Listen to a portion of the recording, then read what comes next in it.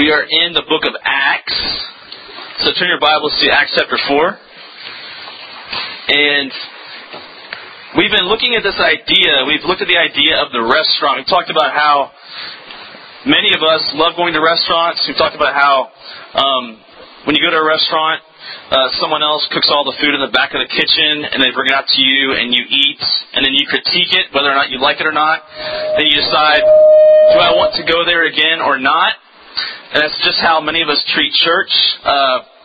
Many of us treat church like a restaurant. We look at it like, okay, the pastor's job is to kind of cook me the spiritual food. Then they serve me Sunday morning. If I like it, I come back. If I don't, then I go somewhere else. And so you realize how often we walk out of a church service and we just say things like, that was good. That was a good talk. That was a good message. But if you don't really get to why we're here, that's all null and void.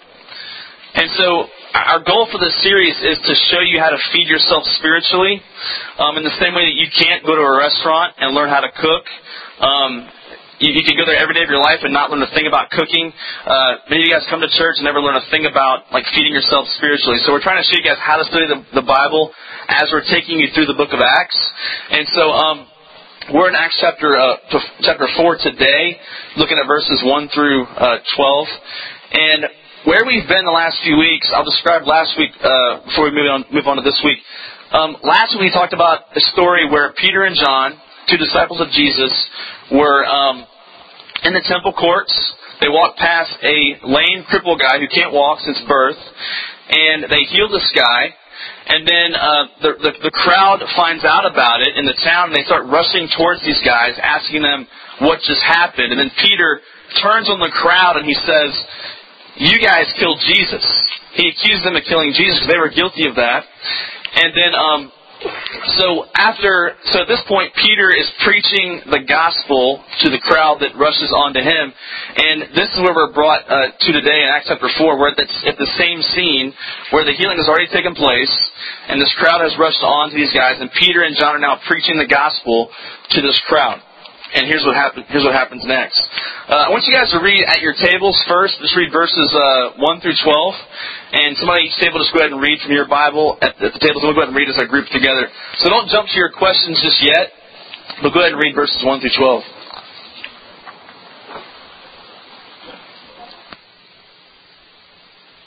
What I want to do is read it together as a group. We're doing repetition because repetition is how you guys learn stuff. So you read it one time, you have no idea what it says. We're going to read it twice at least. So let's read it together as a group. Verse 1, Acts chapter 4, it says, "The priests and the captain of the temple guard and the Sadducees came up to Peter and John while they were speaking to the people. They were greatly disturbed because the apostles were teaching the people and proclaiming in Jesus the resurrection of the dead. They seized Peter and John, and because it was evening, they put them in jail until the next day. But many who heard the message believed, and the number of men grew to about 5,000. The next day, the rulers, elders, and teachers of the law met in Jerusalem. Annas the high priest was there, and so were Caiaphas, John, Alexander, and the other men of the high priest's family. They had Peter and John brought before them and began to question them. 'By what power or what name did you do this?' Then Peter, filled with the Holy Spirit, said to them, 'Rulers and elders of the people, if we are being called to account today for an act of kindness shown to a cripple and are asked how he was healed, then know this, you and all the people of Israel. It is by the name of Jesus Christ of Nazareth, whom you crucified, but whom God raised from the dead, that this man stands before you healed. He is the stone you builders rejected, which has become the capstone. Salvation is found in no one else, for there is no other name under heaven given to men by which we must be saved.'" So while Peter and John preach, the priests and the temple police and the Sadducees show up in the middle of this scene. Go ahead and do questions 1 through 4 at your tables. The first question is, who are the Sadducees? And I want to encourage you guys, you can use your iPhones, Google it, you can always Wikipedia it. If you know how to spell Sadducees, that is. But look it up in your Bibles and discuss those questions at your tables. Or John. Just ask John Jennings. go ahead and discuss. Okay, the plan for this morning is going to be, we're going to go ahead and teach all the way through this text, and then we're going to do some more discussion at the very end. So, let's try to answer some of these questions first of all. The Sadducees were people that were part of the religious court. If you've been around church for a while and you've studied the Bible at all, you've heard words like Pharisee, Sadducee, and scribes, words like that. And you might ask the question, what do these guys actually do? Well, the Sadducees were in charge of maintaining the temple. Many of them were priests, so they would actually offer sacrifices at the temple many times. They were also known more for what they didn't believe as opposed to what they believe. So this is kind of like the religious leaders of Israel that did not believe certain things that other people in Israel did believe. I'll give you an example. They did not believe in the resurrection. They did not believe there'd be a bodily resurrection after we die at some point. They didn't believe that. They also did not believe in the first. They only believed in the first 5 books of the Old Testament, Genesis through Deuteronomy, and they did not hold to the rest of the prophetic books of the Old Testament like the Pharisees did. And so they held to just a small section of Scripture as truth. And they also catered to the wealthy class. And so they were kind of enmeshed with people that had money, which is never a good thing when it comes to religion, is it? And then lastly, they were more loyal to government than they were to God. So they were trying to keep the peace in their nation, so they were trying to appease the Roman government, and they're more loyal to the Roman government than they were even to God. And so anytime religion kind of comes mixed in with government or with wealth and status and not believing the Bible, that's always bad. It never leads to good things. And so these guys are upset at Peter and John because Peter and John are preaching Jesus, and they're also preaching the resurrection of Jesus. And they don't believe in the resurrection, so they're upset about these guys preaching this thing about Jesus. Secondly, they're upset also because their jobs are on the line. Think about this. If Jesus is the final priest, and if He is the final sacrifice, their jobs are on the line. So they hear about Jesus, and if He's the final sacrifice, like these guys are saying, then they don't have anything to do. Their job is on the line. And so they're upset because of that. So Peter and John get arrested. You can imagine they get thrown in jail for one evening, and you can imagine the conversations in jail. I don't know if this actually happens in real life or not, but people going around saying, "Hey, what are you in for? Drunk camel driving, or like, what are you in for?" And these guys say, "Okay, healing a crippled guy." And they're like, "Okay, seriously? Okay, sure. Okay, really? Healing a crippled guy." So these guys get thrown in jail for healing a crippled guy and preaching the name of Christ and the resurrection. In verse 4 it says that the church has grown to about 5,000 people. So let's track this. Acts chapter 1, the church is 120 people. Acts chapter 2 and 3, it's about 3,000 people. Now it's at 5,000 people. And some people think this is just talking about just the men, not the women. So this could be as many as 10,000 people if you include women, if you interpret this passage that way. So Peter and John go to jail, but 2,000 people go to Jesus. Peter and John get thrown in jail. 2,000 people come to know Christ as their Savior on this day. This shows us, I think, a profound truth that they can arrest Peter and John, but the Holy Spirit cannot be arrested. They can bind Peter and John, but the Holy Spirit cannot be bound. In fact, we can even say it this way, that when these two guys get bound in prison, the Holy Spirit is unleashed to do His work, and He saves 2,000 people. And so we see this even in our lives, that there's this flip side to suffering, isn't there? That whenever someone suffers for the gospel, many times it leads to a greater impact than had they not suffered. This is true today even in other parts of the world. Right now the church is growing like crazy in places where there is the greatest persecution. And there is no explanation for that except that the Holy Spirit is doing His work.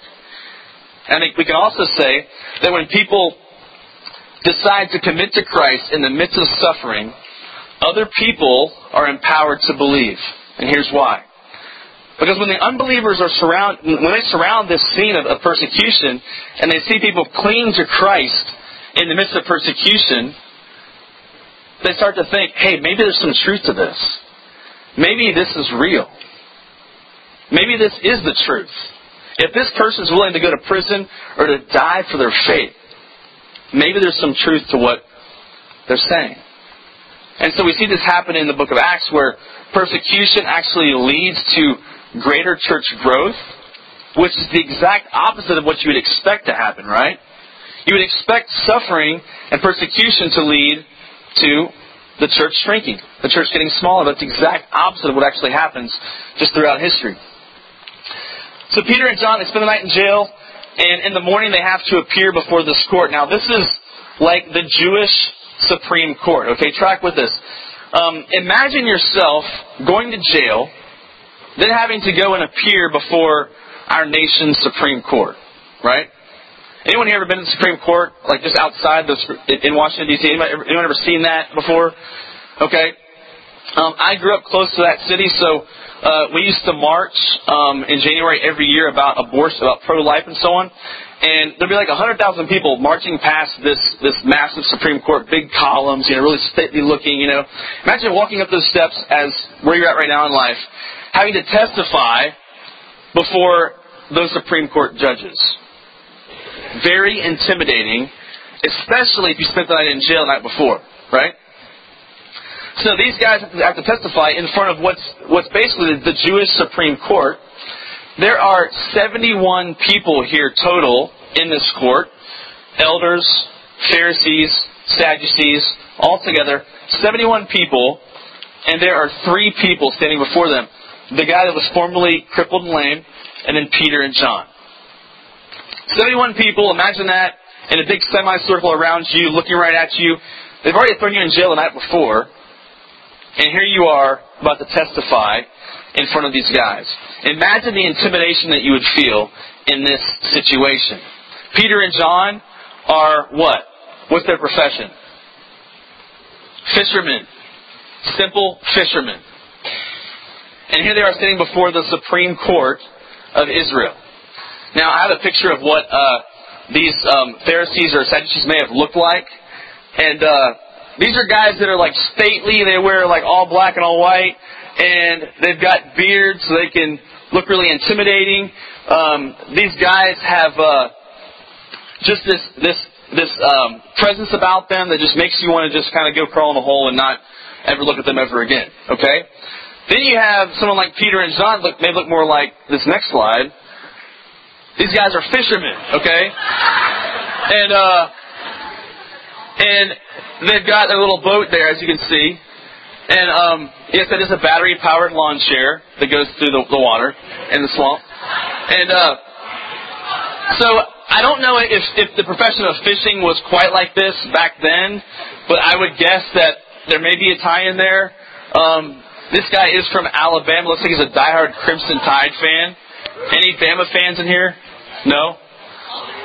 You don't want to admit it right now, do you?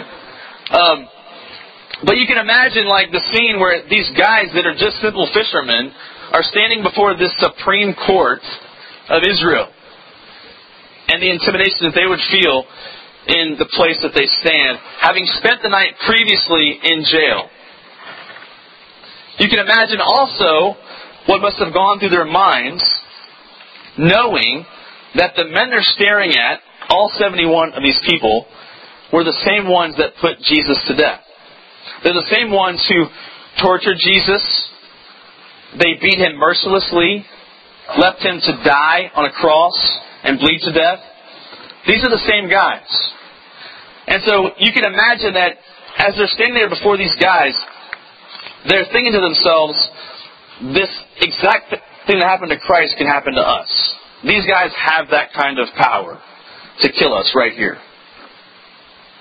And so these guys that are in the Supreme Court, these were like almost like mafia types in a sense. These guys they kept the high priest position in the family. They would actually one guy would be a high priest. He would pass it on down to his son-in-law or his actual son.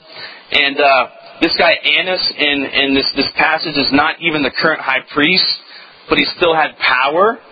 And this was a very much of a family thing. And so these guys ask Peter and John this question. They say, by what power do you heal this man? So imagine that. This guy's been crippled for 40 years. They heal him. And the only question they can ask is, okay, who gave you guys permission to do this? And instead of being in awe of the miracle, instead of being in awe of the fact that this guy was 40 years old, crippled for life, and now he's healed, the best question they have is, okay, who gave you permission to do such a thing? By what name did you do this? In verse 8 it says that Peter was filled with the Holy Spirit. Remember back in Acts chapter 1 verse 8 where it talks about them becoming filled with the Spirit so they can be His witnesses to the end of the earth? This is actually happening right here in this moment where it says He was filled with the Spirit because the Spirit is required to give someone boldness.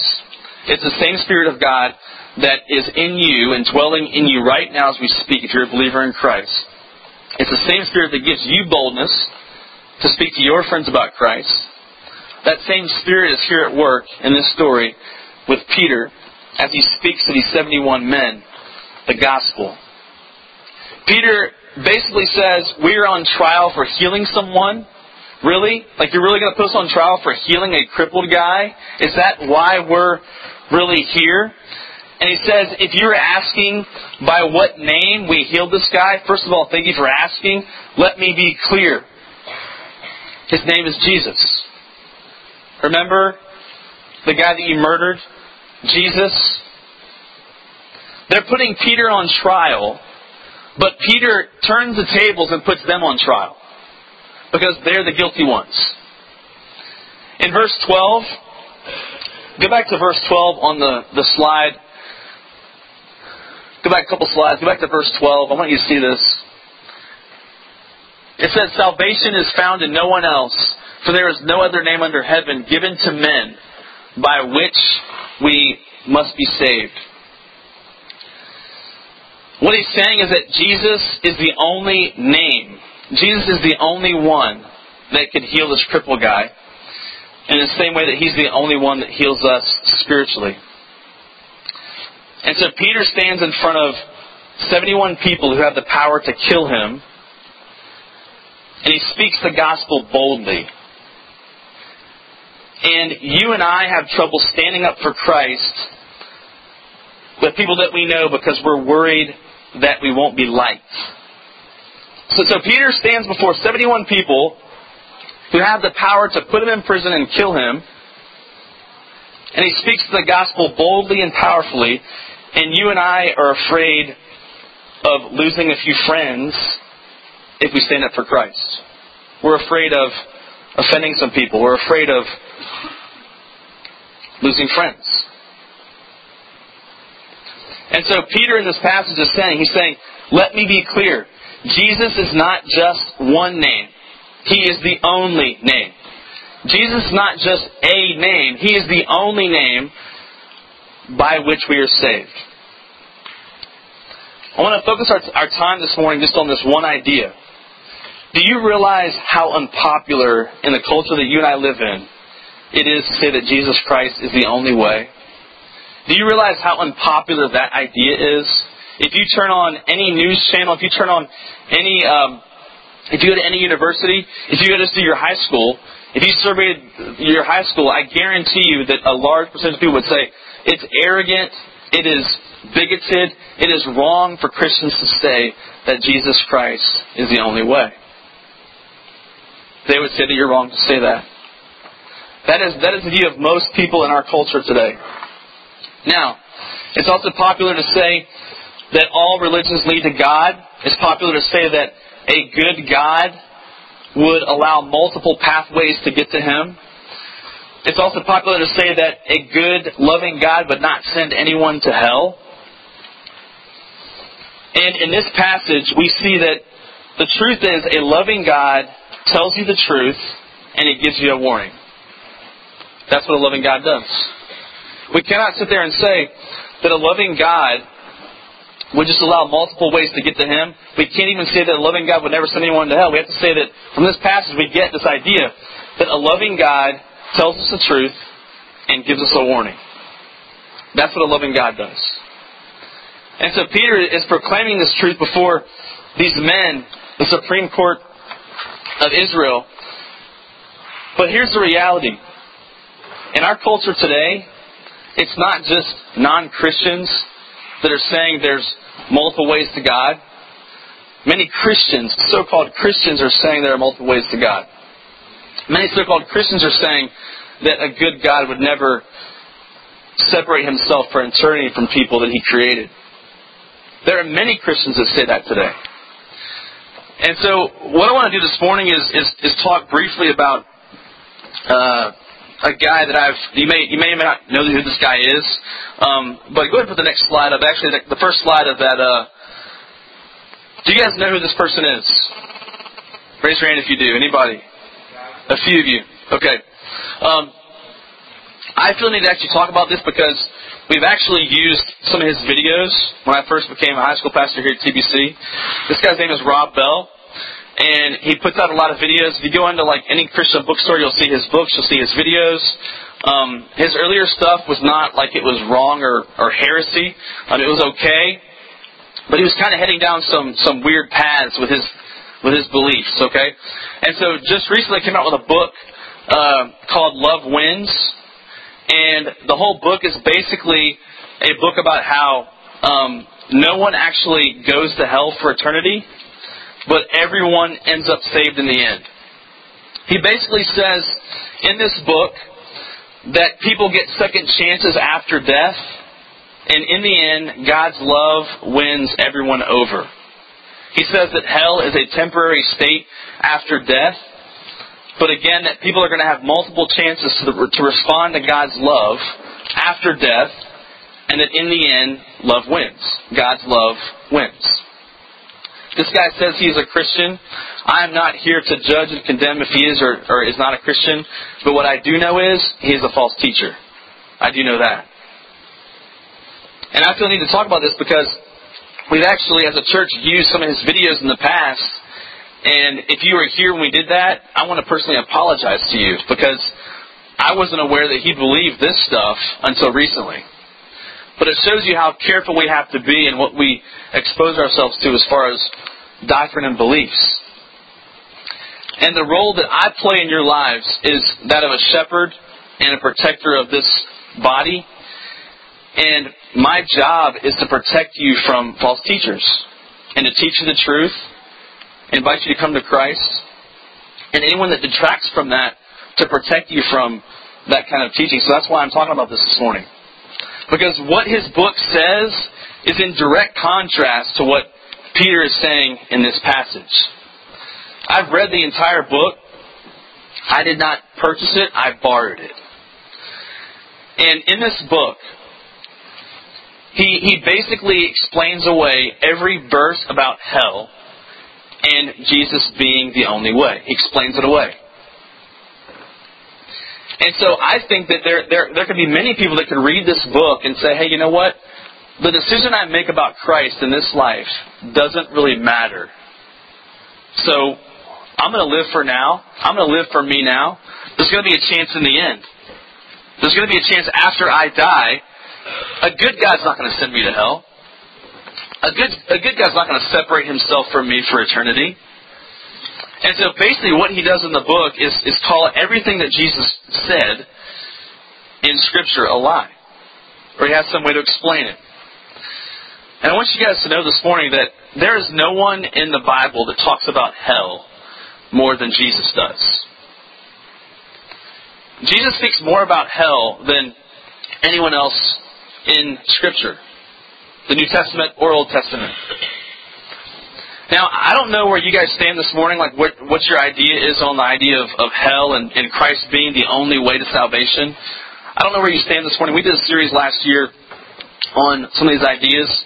I'm not going to unpack those ideas this morning on why there would be such a thing called hell or why God would send someone to hell.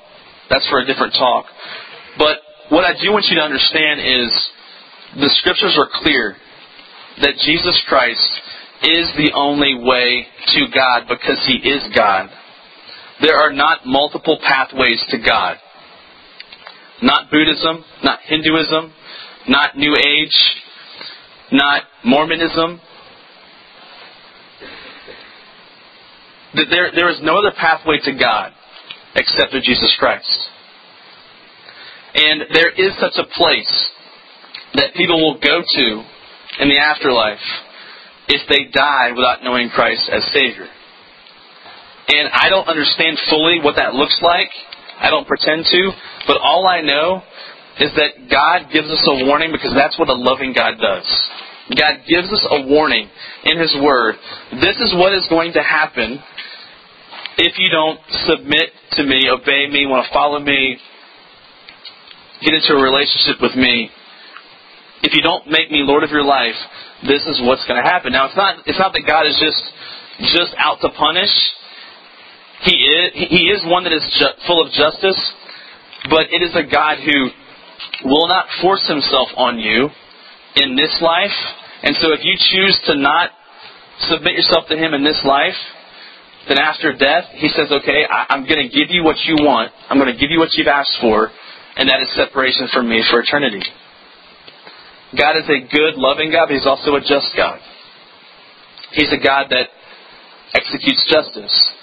And it's funny that most of us would criticize God and say things like, well, a good God would never do this, this, and this. But when it comes to an earthly judge, we would say that an earthly judge in this life is a judge who executes justice. But we would say that's actually a good aspect of that judge. But when it comes to God, we're afraid to say that a good God means that He's a just God. And there are things that we don't quite understand about all these tensions about hell and the afterlife and so on. We get all that. But all I want you to hear today is this. There is a God who has given us a warning in His Scripture that if you do not enter into a relationship with Him, you will spend eternity separated from Him. That is the truth. Jesus Christ is the only way. And that is not arrogant for me to say. I did not make up that truth myself. That is in Scripture. And you've got to wrestle with the idea, do you believe Scripture or do you believe opinions of people? Do you believe the Word of God that you hold in your hands, or do you just believe what you see on TV, the questions that your friends ask at school? Are you going to let those questions influence your view of Scripture, or are you going to let Scripture influence those questions? That is the question that you have to wrestle with today with Acts chapter 4, verse 12. People say things like Christians are arrogant for saying Christ is the only way. I would say this. It's arrogant to say that He's not the only way. How arrogant is it for us to say to God, okay, God, you can't be the only way. That can't be the truth. When God has clearly said that is the truth. How arrogant for us as the people that He created question Him and say things like, you can't do that, God, and still be a good God. The whole premise of Rob Bell's book is based on the idea that a good God would never send anyone to hell. That's his launching point for the book. And I would say he is completely wrong. I will say that I don't quite understand how those tensions work together. I don't. But I believe what the Bible says. And I'm going to go with what the Bible says versus what my emotions may feel. That's just where I'm at. And so, I don't want to debate about hell this morning. I do want to make this personal because this is a really, really big deal. In youth group, as you guys know, we like to have a lot of fun here. We laugh, we joke, we have a good time. But the hard part about youth group is this, and this is my failure as your leader, that we often don't challenge you guys in a serious way to come to know Christ as your Savior. We oftentimes don't seriously tell you guys, hey, look, this is a big deal. But after all the fun and games are over, in the end, the most important question you have to answer is, what are you going to do with Jesus? Are you going to follow Him or reject Him? That's the question you have to answer. And so I think that I have not led you well in this area, that I have not made it black and white for you many times. I've just kind of talked about a relationship with Christ and the good that comes from that, but I've neglected to tell you things about the judgment that might come from you not receiving Christ. What may happen to you, what will happen to you if you choose not to follow Christ in your life. Because let me be really clear. There are people in this room who, right now, you are not taking God seriously. You're not. And if you do not surrender your life to Christ and call on the only name, Jesus Christ, that can heal you spiritually and save you from your sin, you will spend eternity separated from God in hell. Scripture is clear about that. Now you might say, okay, how can a good God do that?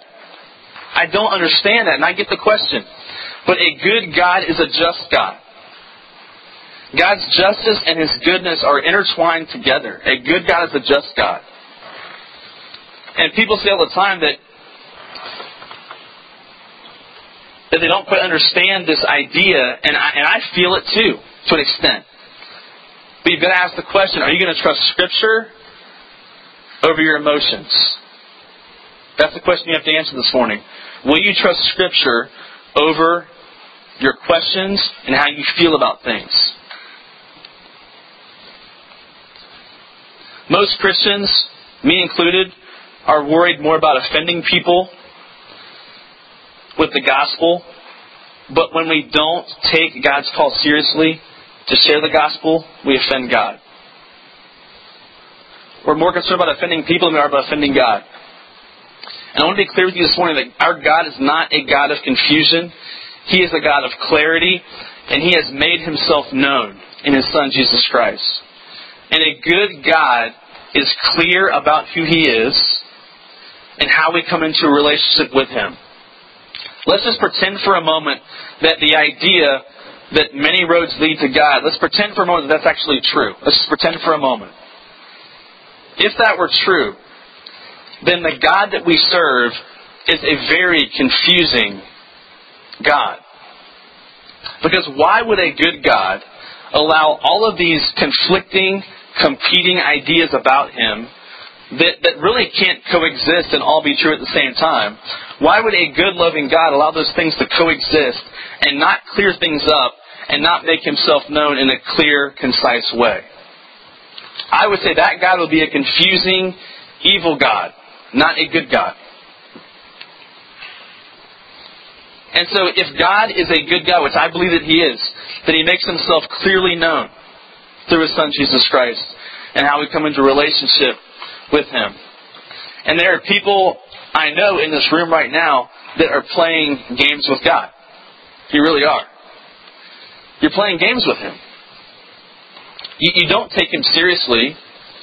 You might say you believe in Him, but you don't take His warning seriously.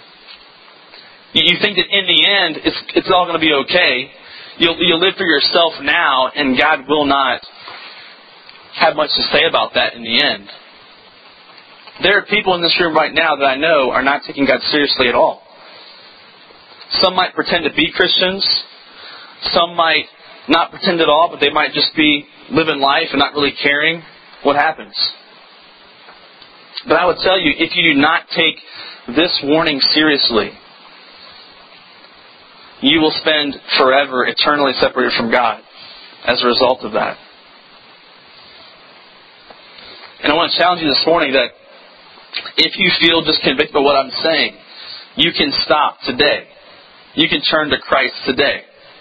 You can repent from your sin, turn towards Christ, place your faith in Him, His finished work on the cross that saves you, and you can stop living that way today. That decision can be made today.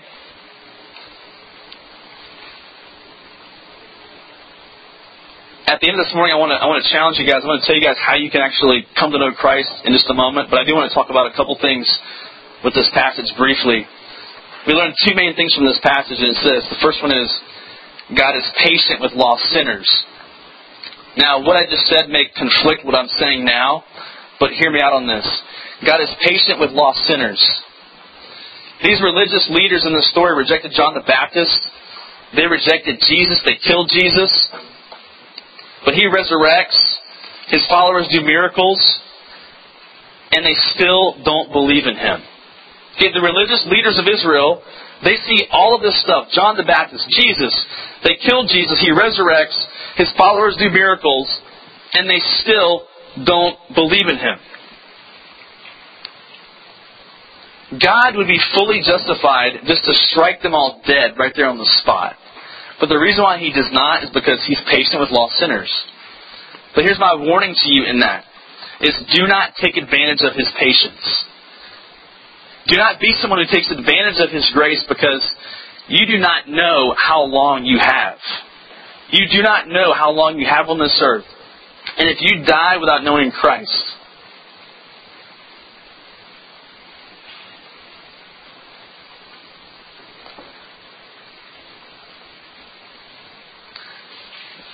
you'll be separated forever. And I'm serious about this. That some of you right now, you do not take God seriously. You think this is a big joke. You don't heed His warning and take it seriously. And so, the last thing I'd want as your youth pastor is to have people come and hear this every week. Hear the Word taught. Hear God's Word preached.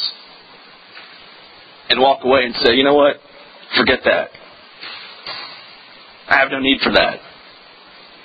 And walk away from God. And spend eternity separated from God.